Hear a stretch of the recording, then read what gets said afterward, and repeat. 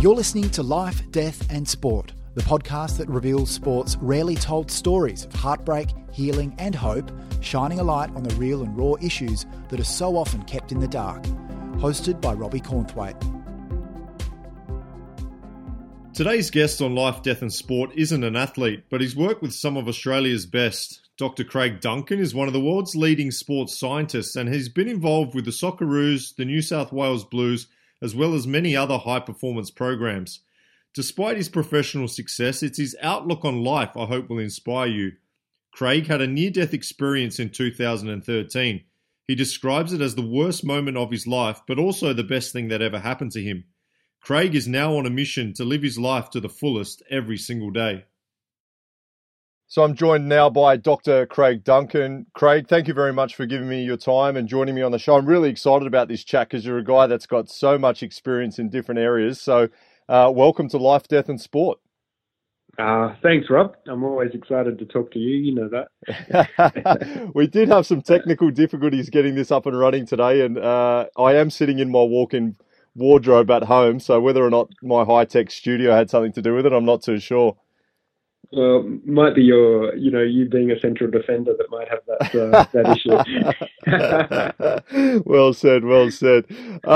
Craig, I was scrolling your website, craigduncan.com, drcraigduncan.com.au for anyone out there who wants to check it out. And obviously you're one of the world's leading human performance scientists. And something caught my eye in the sort of about you was your holistic approach to sport, I suppose. And what does that exactly mean to you? And what do you try to deliver? Well, look, I had the great fortune of working with you. So that was good. But look, over the years, I'm trained as a sports scientist, and fortunately, I suppose as well, I was able to study psychology after I completed my doctorate in sports science. And what I started to realize was, okay, my whole goal is to maximize the potential of people to perform. And in the instance of sport, it's the players. I'm there to serve the coach. I'm there to serve the organization, but very much so the players. So a player, and a lot of people miss this point, players are actually people first. And a person is quite different. And what I mean by that is often they're just looked at as players and athletes, commodity as such, that they're meant to perform when they're meant to perform. But there is a whole range of things going on. And so from my view, that it isn't just about getting you fit and dealing with your physical nature. It's also your psychological nature, what happens off the field, on the field, how things are going in your life, because they're all going to determine how you actually play. Because at the end of the day, I want you to perform as best that you can possibly perform. And I think too often we look at players in a silo situation, which means that, the sports medicine guys might look at you from an injury perspective. Sports science guys might look at you from a fitness perspective. The strength guys might look at you from a strength perspective. The coach looks at you from a technical and tactical perspective. There's your agents involved and everyone's involved. But what I like to do is put that all together and try and get the best outcome for everyone involved.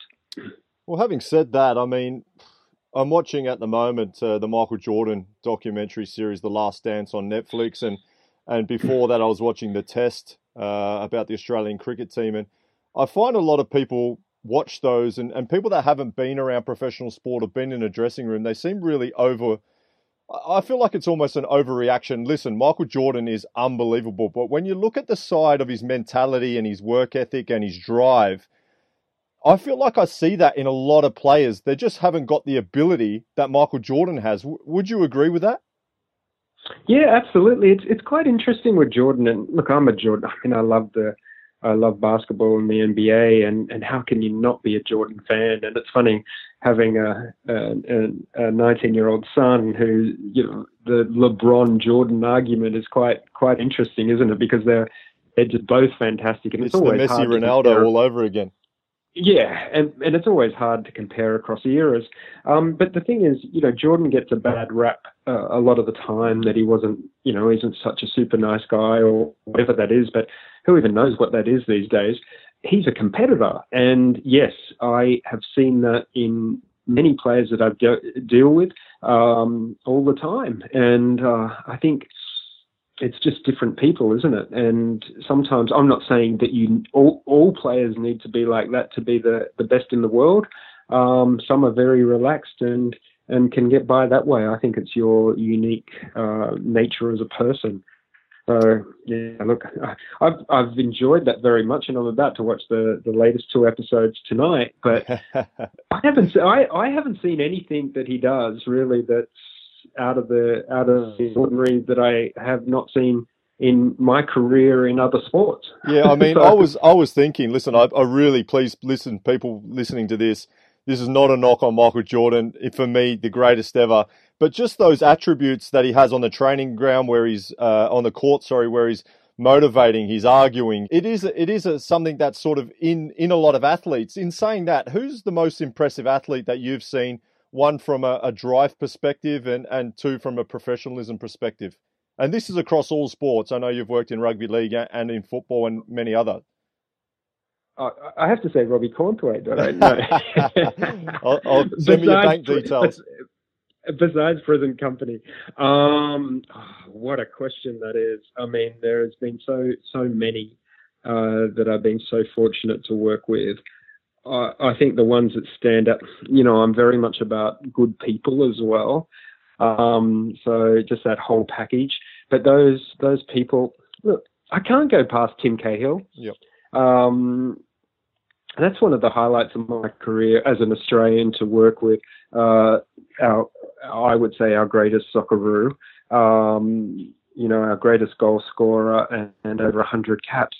But Tim's just unique in every way. And I think I really enjoyed my time working with him, like doing the last 4 years of his career, with that goal when I first met him, that he wanted to get to the 2018 World Cup. And that was just such a goal, and I was just so happy that he was able to get there. And all credit to him and his perseverance and him as a person. But what I loved about him was, yes, he always worked hard. He always had he enjoyed himself. He was always good to the younger players in the team. But you know what? He was always the last one to sign autographs, the last one that we would have to pull on the bus when we had fan days and all that sort of stuff. And gee, I really liked that, because there was a lot of the younger players where I used to say, you know what, you don't like doing this, but in a few years you're probably going to beg people to want to get your autograph. And so I thought Tim was always a great example from that perspective. Look, athletically, Brett Edmonton was an incredible athlete, so I was fortunate enough to work with him. And then you see some of the rugby league players, like Rob, I've been fortunate to work in rugby league with the New South Wales State of Origin team, and I was brought in after that they'd lost a number of series in a row. I don't know much about rugby league at all, and back then I didn't know, but I know performance. And gee, I was so impressed. What a tough game that is. Unbelievably tough game to play. And I just kept thinking when I was watching the first game of a State of Origin New South Wales versus Queensland, all I could think of in my head was, what sort of parent lets their kid play this sport? I can tell you, most of the players, and I'm a football, like a soccer guy, most of the players I've worked with in soccer, one tackle, mate, you'd be putting up your hand and walking off. So that's it. But you have. You mentioned the test there. Oh gosh, that was a fantastic series as well. What about the guys involved in that and their bravery in such a difficult game as well. But yes, NBA, Michael Jordan. Not that I worked with Michael Jordan, but I saw him fortunately play live back in 1991. It's just incredible what some people can do. So yeah, I've been really lucky. But Tim stands out just in respect to his work and him as an overall player in person. What about coaches? I mean, obviously I don't want you to have to single anyone out, but you've worked in particular in football with Ange Postecoglou, Tony Popovic, Carlos Queiroz with Iran. What is maybe one or two of the most impressive things you've seen from any of those guys, or do you have one that stands out? Look, they're all different, and you mentioned three great ones there that I've been very, very fortunate to work with. Tony, I first worked with him when he was an assistant, and you could just tell that he had these special qualities. And then I was with him for a number of years at Western Sydney, and then had stayed involved when he went to Perth as well. So yes, what a great future. I mean, he's already had a great career, and you played underneath him. His work ethic, his attention to detail, and his determination, outstanding. He's, at that level of his career. Then you have Ange Postecoglou, who was that was a joy to work under him as well. Very different character, different person, but just so I found him to be well-read and intellectually very, very good, and a great belief. I remember when we won 2015 Asian Cup, at the start of that, I'll be honest, I was just hoping to get out of the group stage. Wow. Because if you remember that team, that was a young mixture of a team, hadn't had a great World Cup and really wasn't that good, and then we're on home soil.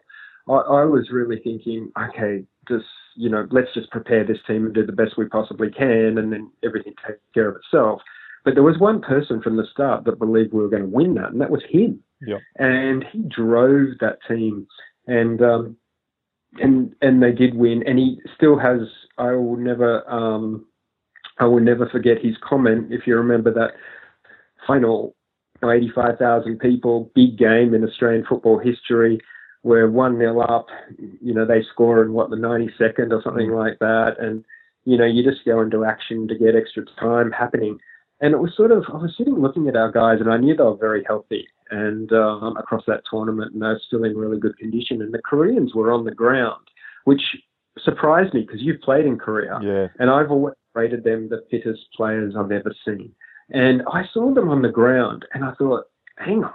And all our players were standing up. And when you scored against him that last final minutes, normally the momentum has changed. And he had that young group of players, mostly quite young then, and he stood up, and the words, it will stay with me forever, because he said, "Do not worry about this. All it's going to do is make the story better." And to come up with that saying in that time, under that pressure, all the players were standing up. They were ready to go, and he's saying, "It'll just make the story better. We're okay. We've got this. Just relax." And sure enough, he pointed to them. He said, "Look at them. They're all on the ground. This is all over for us." And sure enough, it was. We're lucky enough to score and win that game. So that was great. But I will say... Sorry, continue. I will say Carlos Queiroz was just I think that was just an amazing experience. And because he is he's in his 60s now, great career, as Portugal's national team coach, assistant to Alex Ferguson for many years, and coach Real Madrid. But what an intellect, what a man, and what a leader. He was just one of those people that just inspire you to be the best you can be, as the other two do as well. It's not a comparison, but Carlos was just a fantastic character, and I'd say that was probably seven weeks of my life that I really cherish, and I still keep in contact with him today, because now he's at Columbia, so we still the staff there, we still have some involvement with the guys there. So look, he was incredible. Yeah. Well, that's amazing insight, and I obviously know you away from this podcast, and some stories and things there that I'd never heard. So that's absolutely brilliant. I mean, a common theme across all this sort of opening is mental strength or mentality, and that's something you're really big on. If you do go to drcraigduncan.com, you've got a whole heap of podcasts, more than 100 podcast episodes, and a huge focus on gratitude and self-awareness and how to deal with stress and all this sort of things. At the moment, the world is going through a difficult time. What are sort of some of the key things people can be doing to stay positive and to stay motivated? Well, yeah, look, for me, I think I talk about these 3 R's for this time, I think, and I always focus on this philosophy that I developed called self-science. So when I talk about this, I'm talking about myself, and to then you relate it to yourself. I think it's very important that we strive to become a self-scientist, that we understand ourselves more, that we become more self-aware. But the thing that I've really thought about this time is it's a great time to reflect, to refocus, and to hit the reset button. I think the entire world needed that. Look, we don't need a pandemic and we don't need people to die, but we needed something to happen. And my wish, or what I really hope happens from this, as we come out of this, that this time that was spent in this period of isolation has taught us something, that we actually do things a little bit differently outside of it. One of the biggest things I spoke about when it was first on the way was you've got to have a routine. And now your routine might have changed from your normal work day, but to set up and have a good morning routine. How do you start the day? If you win the morning, you normally win the day. And that might mean, I'll just go through what I do. I get up in the morning, I make my bed, I'll do a couple of very small little exercise things just to get my mind sort of going. I will then write in my journal. I then will go for my run. Okay, and then I will get on to my day. And I try and do this, if I'm really good, without touching my phone or letting anything else get into my mind before I go and then start my day after my run. If I can own that morning, then I can really make a difference. And that's for every part of life. I think the other thing too is often anxiety is about when we have a real forward focus and we're looking into the future and our worries about the what ifs. And so often in our life, we know those what ifs don't actually happen. And we've spent all this time worrying about them that it's made no difference, and we didn't need to. And so what I really like to do is live my day in what I like is termed a day kite compartment. So the day.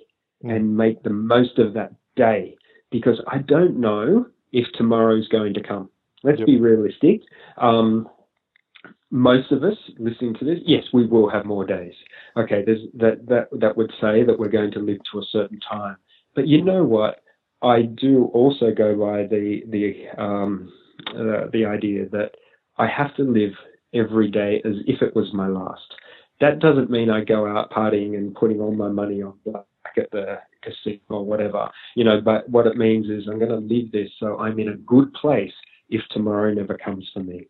And I think that's important. I also talk about, yes, gratitude. The other thing I talk about is setbacks. Setbacks are part of life, and I have started doing that in my journal. Next to 3 things I'm grateful for, what are 3 things in the last 24 hours that were setbacks for me? They could be little or they could be large. Look at those setbacks and go, okay, how did I handle that? Did I handle it like, when I was 12 years old or something and throw my toys out of the cot? Or have I progressed as a human and taken it in my stride, worked through it and looked at it differently? See, I don't know, as humans, we want everything to be rosy, but you know what? Setbacks and suffering, that's part of life. That is life. And it's what we learn from that that's actually going to give us a real help us to live what I would term a good life. It's interesting. Something you said to me on the phone the other day has just come to the forefront of my mind when you said, if we were all at work at our desks in our office right now and someone said, oh, you can stay at home for 4 weeks, we'd all jump at the opportunity. We'd all love to be at home, lounging around. And then now that we're at home, we're all miserable that we can't. Obviously, we can't see friends and family and go to restaurants and things like that too. But we always kind of want something different, don't we? Human nature. And you know what really got me, and I started to get a bit strong on this. And look, I know every parent loves their kids, but the amount of people that I heard saying, "Oh my God, I can't wait till my kid goes back to school. I don't want them here." Like, you got to really think that through, because I've got. Yeah, I mean, kids I've been guilty of that at times, no doubt. Yeah, and it's not a judgment. It's more like going, catch yourself saying it and going, because I'm going to tell you what. I've got kids that are in their, or one's 19 now, in their 20s, and you want them here. Yeah. You know what I mean? You want them here. They're only kids for a short time, and I think people that have really embraced this time with their kids. I know the schooling from home isn't ideal, but the entire thing of having them around and that sort of stuff, I think all of us will really appreciate that down the track. Tremendous, a couple of tools there for people to really work on, and it's an ongoing thing. You have to constantly keep it up. But in 2013, you suffered a near-death experience, a coronary artery dissection, while performing a bench press in the gym. Can you briefly explain what that is and what that felt like? Okay, I suppose I'll set it up a little bit. I was working at a club in the A-League at the time, and things weren't great. A coach had resigned, an interim coach came in, and then they got a new coach. It was a real difficult time, and then it's a real common thing. Oh, the team's not fit enough. There's too many injuries or something like that, which sort of falls on my department's head. It's an easy scapegoat for it. A lot of it actually wasn't true, and I really didn't appreciate that. I thought a lot of things were said that were, I'll be honest, were just lies to cover people. And I was in a bad way. New staff came in. I was sort of isolated, not doing much, and I went to the gym with a player that you would have played against, an overseas player who had ruptured his Achilles for the second time, and I was so upset about it. I couldn't stop it. I thought that, there were some issues with the training. I won't go into that, but anyway, look, it was just there. So I was just working with him, rehabbing him. But the thing really was his career was sort of done, and he knew that, we knew that, and I was just sort of playing, to help him and be with him. And we were at the gym. And I did something I'd never done, which was, I said, look, you're not going to play again for at least a year, so why don't we just get you really strong? And Rob, as a soccer player, we never really get to do that, do we? Because we've always got so many things going on. So strength training is sort of a part of the program, but it's not a major part. So I said, and how about I do it with you? And for some reason, just being a stupid man, I lifted too heavy, on the bench press, and I was showing him a technique to lift where you basically hold your breath and work through it. It's called the Valsalva maneuver. Don't do it. But a lot of power lifters do it, and I'd learned it, throughout my time. But I did this, and you asked me what that felt like. You don't feel anything. Because what happens is there's no feeling in an artery. Mm-hmm. I'm very lucky because what I had was a spontaneous coronary artery dissection, so I didn't know it at the time. Mm-hmm. What happened after that was I went for a run that afternoon. I thought, okay, I've got chest pain. That's weird, but didn't think anything of it. Went home, woke up in the middle of the night with enormous chest pain, and I just thought, it didn't make sense to me at the time, but 3 o'clock in the morning, I just thought to myself, wow, you've got, muscle soreness quite quickly from that bench press. No part of you thought you were having some sort of heart attack or anything like that? No.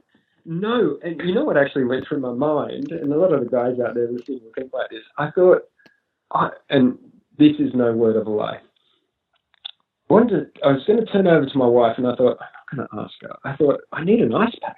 And I'm not going to ask her to do this because she's just going to just say, what? And so I got up and had a couple of Nurofen and, went back to sleep, woke up that morning. And, the the team at that time had gone to Perth or somewhere like that. So I just had the guys that hadn't travelled. And you know how we do like an easy lap to start with. I do the easy lap, and it was going to be a couple of laps, and I'm running and going, holy heck, I've got massive chest pain here. So you can imagine it. Yeah. I'm glad you're laughing about it. Yeah, well, it's just so stupid that it's funny because I'm doing this and I go for this run and then I say, okay, guys, let's just stop and have a stretch, and the pain goes and that sort of thing. And I thought, okay, this is a bit of an issue. I play as go, and then I try and go for my run. I get 5 minutes into my run, and bang, I've got pain down the arm, pain in my neck, pain in the chest, and I'm like, I can't go any further. So, like, I'm trained in this stuff. I'm thinking, yeah, there's something wrong. There's really something wrong.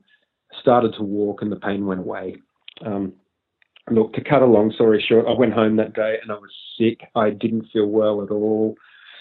And this actually went on for a couple of days, and that was the crazy thing, that it went on for a couple of days, that same scenario, still going to work. What was the motivation to continue to go to work? Was it because people were questioning you doing the way you were doing your job? No, it was just a thing to do. I mean, you say you were trained in that sort of thing, and you probably thought you were having a heart attack. I didn't. Well, I think I was 44, 45 at the time. And, I'm healthy and I had all my bloods done. I don't have any family history. I started to think that I had some infection or something like that. And it came to the Sunday, and I remember this clearly because on Monday I went to go to work and my wife just said to me, look, I respect you, but hey, don't come home today until you've seen the doctor. Yep. So I thought I'd see the team doctor, didn't get to see him, went to another doctor, knocked on the door, and the receptionist said, I've got some chest pain. She said, we're too busy. So I just went, oh, okay. And then I turned up at home and I said, hey, I'm here, but I've made an appointment at 8:45 p.m. down the road. So I walked myself down to the medical centre, and they just went, holy hell. We've got a real issue here. They wanted to take me by ambulance to the hospital straight away. I said, no, don't worry, I'll walk home. Had a bit of chest pain walking home. Said to my wife, let's go tomorrow. And she said, let's get in the car. Yep. And then just all started, Rob. Go in, rushed in. They do the test. You've had a heart attack. I'm still in denial. And then it came down. I'd never heard of this spontaneous coronary artery dissection, and then it was a couple of days probably later where I started to really get the realization, and that's what they said's happened. It's very unusual for it to happen, and most of the time you die when it happens. Yeah, I was going to say, if I just take you back to all those moments where you were feeling chest pain, was it quite conceivable that any one of those could have been a fatal heart attack? Yeah, look, it was very, I'm very lucky that the artery that dissected was a smaller artery. If it would have been the major artery, which would happen, I would have died on the spot. But yeah, I was just so fortunate probably that I was healthy, that I could actually cope with that. I don't know, but it was unbelievable. And 3 weeks in hospital, intensive care, spent a couple of horrible nights where I thought I'm not going to get through this. You had surgery. So at what point did you have the surgery? You were conscious during the surgery. Do you remember much of that? Yeah, look, it was, I remember going in on the Monday, and it wasn't until the Thursday I got transferred to another hospital. And I remember the night before that was really the one where I thought I was in a small intensive care unit. Someone else died that night. I was having massive chest pain. I thought, this is it. I'm done. My kids had been told and were just so upset about it. I just, and I'm there in the middle of the night hearing this person, had passed away, me being checked again because I've got all this chest pain to see if I was having a heart attack, and just thinking, wow, this is it. That was frightening. That was frightening, Rob. Yeah, we've spoken about the way you live your life now. was that the moment you decided I'm going to change the way I view things, or did it take a bit of time before you became in that new mindset? No, I knew things had to change. And you know this from being involved in sport. I had been one that was just going and just, working non-stop on different jobs, not even really appreciating victories and success that we had really that well. Look, we choose to be involved in it, right? But it's a high stress environment. You get frustrated if your team's not doing well or the team is doing well or whatever it is. You go somewhere and everyone wants to talk to you about that. It's worse as a player. I'm just backroom stuff, but people that know me, oh, your team's not doing good. Yeah, well, hang on, I'm just here on a Sunday having lunch. How's your job going? I don't know, that sort of stuff. But I did really make that decision. I thought, no, you know what, I'm done in respect to this. I used to get so worked up about what would be said in the media about teams and these issues that was happening, or injuries that would happen, or if there wasn't success, I would take it pretty hard, like a lot of us do, and a lot of coaches do, not being able to sleep after losses and all that sort of thing. So it very much changed me. And I want to tell people this: if you ever get into a situation where you're on your deathbed and you can recover from that, you're very fortunate. Because I'm telling you now, I was begging for the worst day of my life. Yeah. I was asking to just give me any day, any moment. I don't care what it is. I just want more. I want more air.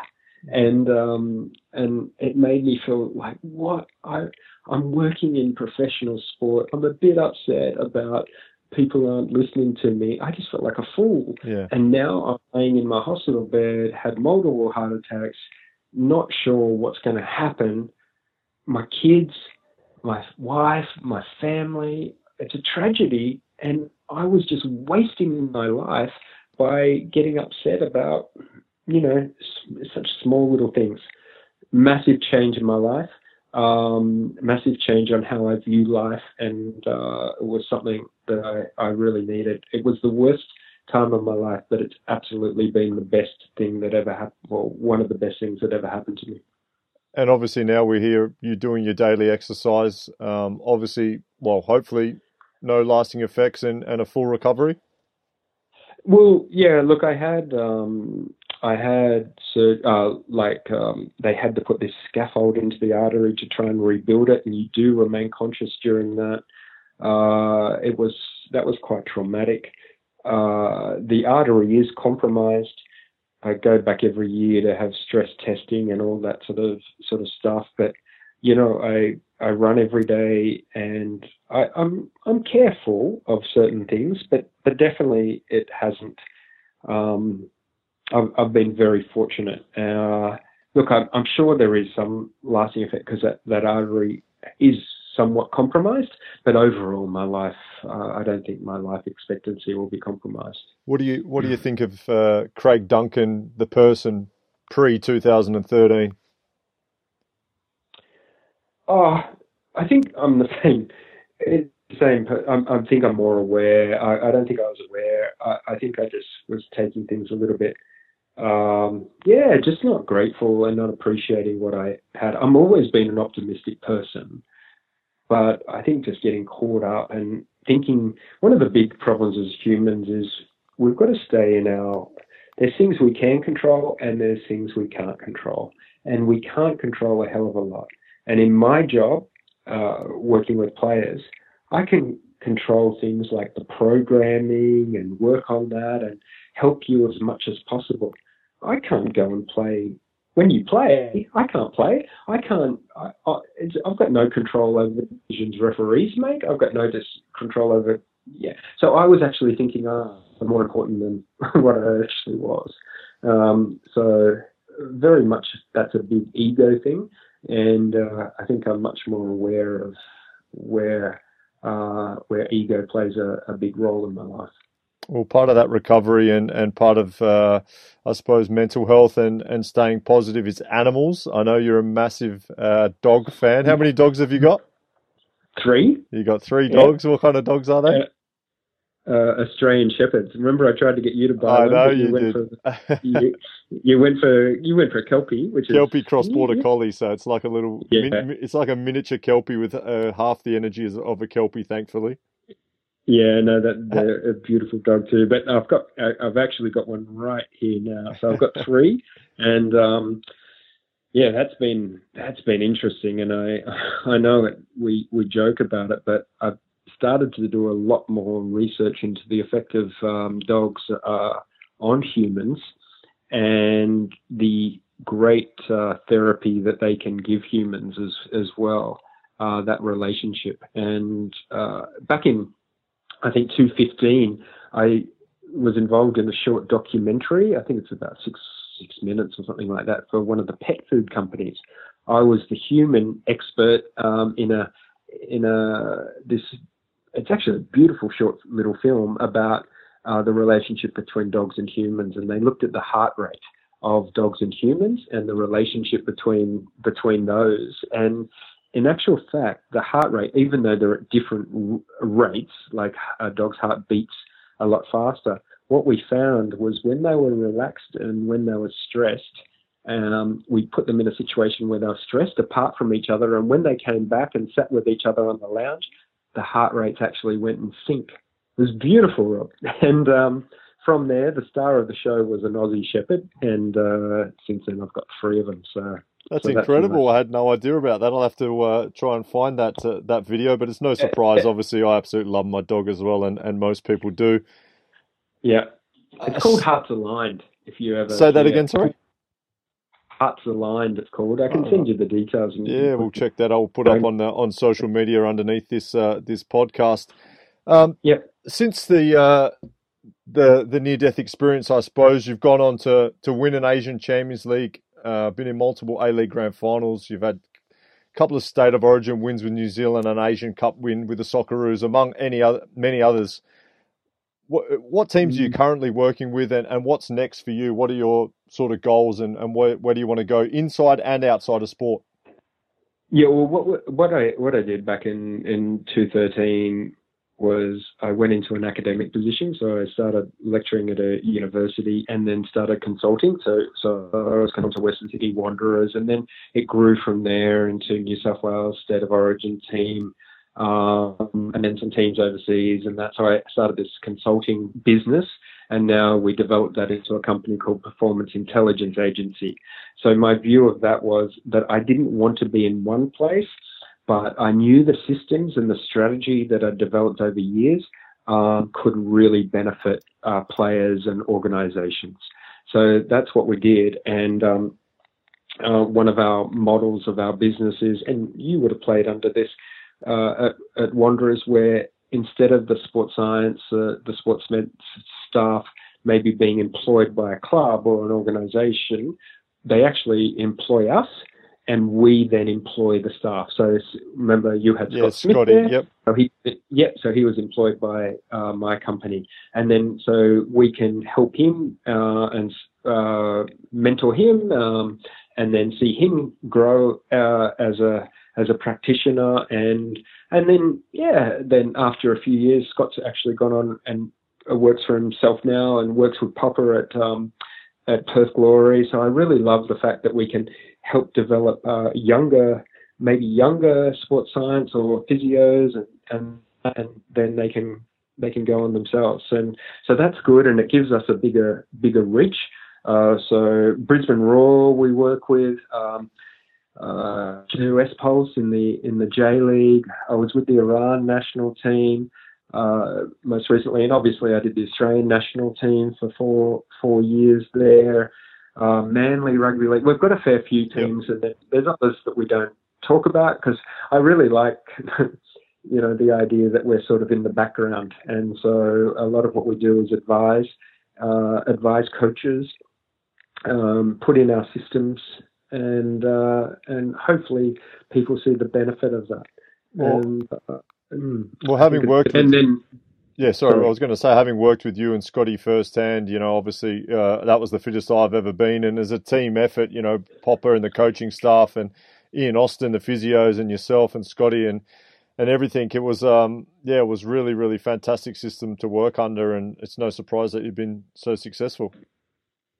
Yeah, look, I mean, it just gets back to looking at it from that holistic perspective. And I'm very, very much about, about the monitoring and all that, what happens off the field and the sleep and all these other things that go into it, your psychological status and working with that, and then working with technology over the years to advance that. And that's coming along all the time. And then we were doing there, and we do that in corporate as well, because I worked, corporate people need to perform. Executives need to perform. And I think I really know how to get people to perform. And so it didn't matter. So the corporate type athlete is just the same. So I love that work. I love that executive coaching work, helping people just to be the best they can be, to make important decisions in corporations that do affect a lot of people. So that's really important. So even you, Rob, now not as a player going into your career and doing what you're doing, you still have to perform. So it's about managing that as well. And I find that really, really enjoyable. Well, Craig, it's been a fascinating chat. I mean, absolutely brilliant, some of the insight you've been able to give. And if you are listening to this podcast and you want to hear more, make sure you visit drcraigduncan.com.au. All his podcasts are up there. He's got some philosophy stuff and quotes as well. So check it out if you get a chance. Craig, any final words, anything you want to add for our listeners and maybe a parting message? Look, I mean, I thank you for having me on. I'm always a big supporter of you, because you as a player were a great person. And I'm not saying that because I'm listening to you, but you always have been a great person. You've had some ups and downs in your life. You've come out of it. You're a great role model and a fantastic role model for actual players. And you already have a great career and in what you're doing in respect to TV and that sort of journalistic area. And I just wish you all the best. And I'm so happy. One of the happiest things is when I see you on your farm, and it's just so great to see a player that has got it all worked out post-career. And that's what we need to look at and really help our players and to do that, because you're living a really good life. So I really love that. I think the most important thing we can do as people is to value our life, to realize that we will die. I know that's maybe something that people suffer with when I actually say that, but from my time on that some really difficult nights, I developed a concept called the deathbed scorecard, and that's what you will judge yourself on. What if you were to die tomorrow and you were lying there and asking yourself, have I had a good life or a bad life? Because that's what you're going to ask yourself. And there's going to be some criteria that you're going to mark yourself against. What I like and what I do every day is I've got that criteria, and I mark myself against that each day. So I don't need to wait till that. I'm ready because when I was in that situation, I was begging for more time. I wasn't at peace. And so I wish everyone just realized that every day is valuable. I know it's easy for me to say, and I don't always make the most of every day, but if we can strive to do that, then I think you're going to live a much, much, much better and deeper life. Craig, thank you very much for your kind words, and absolute pleasure having you on Life, Death and Sport. Thank you very much. Thanks so much, Rob, and all the best. See you. Thanks for listening to the latest episode of Life, Death and Sport. Unlike sport, in life, there is no playbook, and I want you to know that however you feel, it's okay.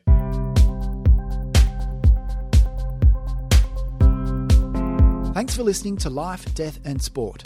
Make sure you subscribe to the podcast so you don't miss upcoming interviews, and connect with Robbie Cornthwaite on social media. Links are in the show notes.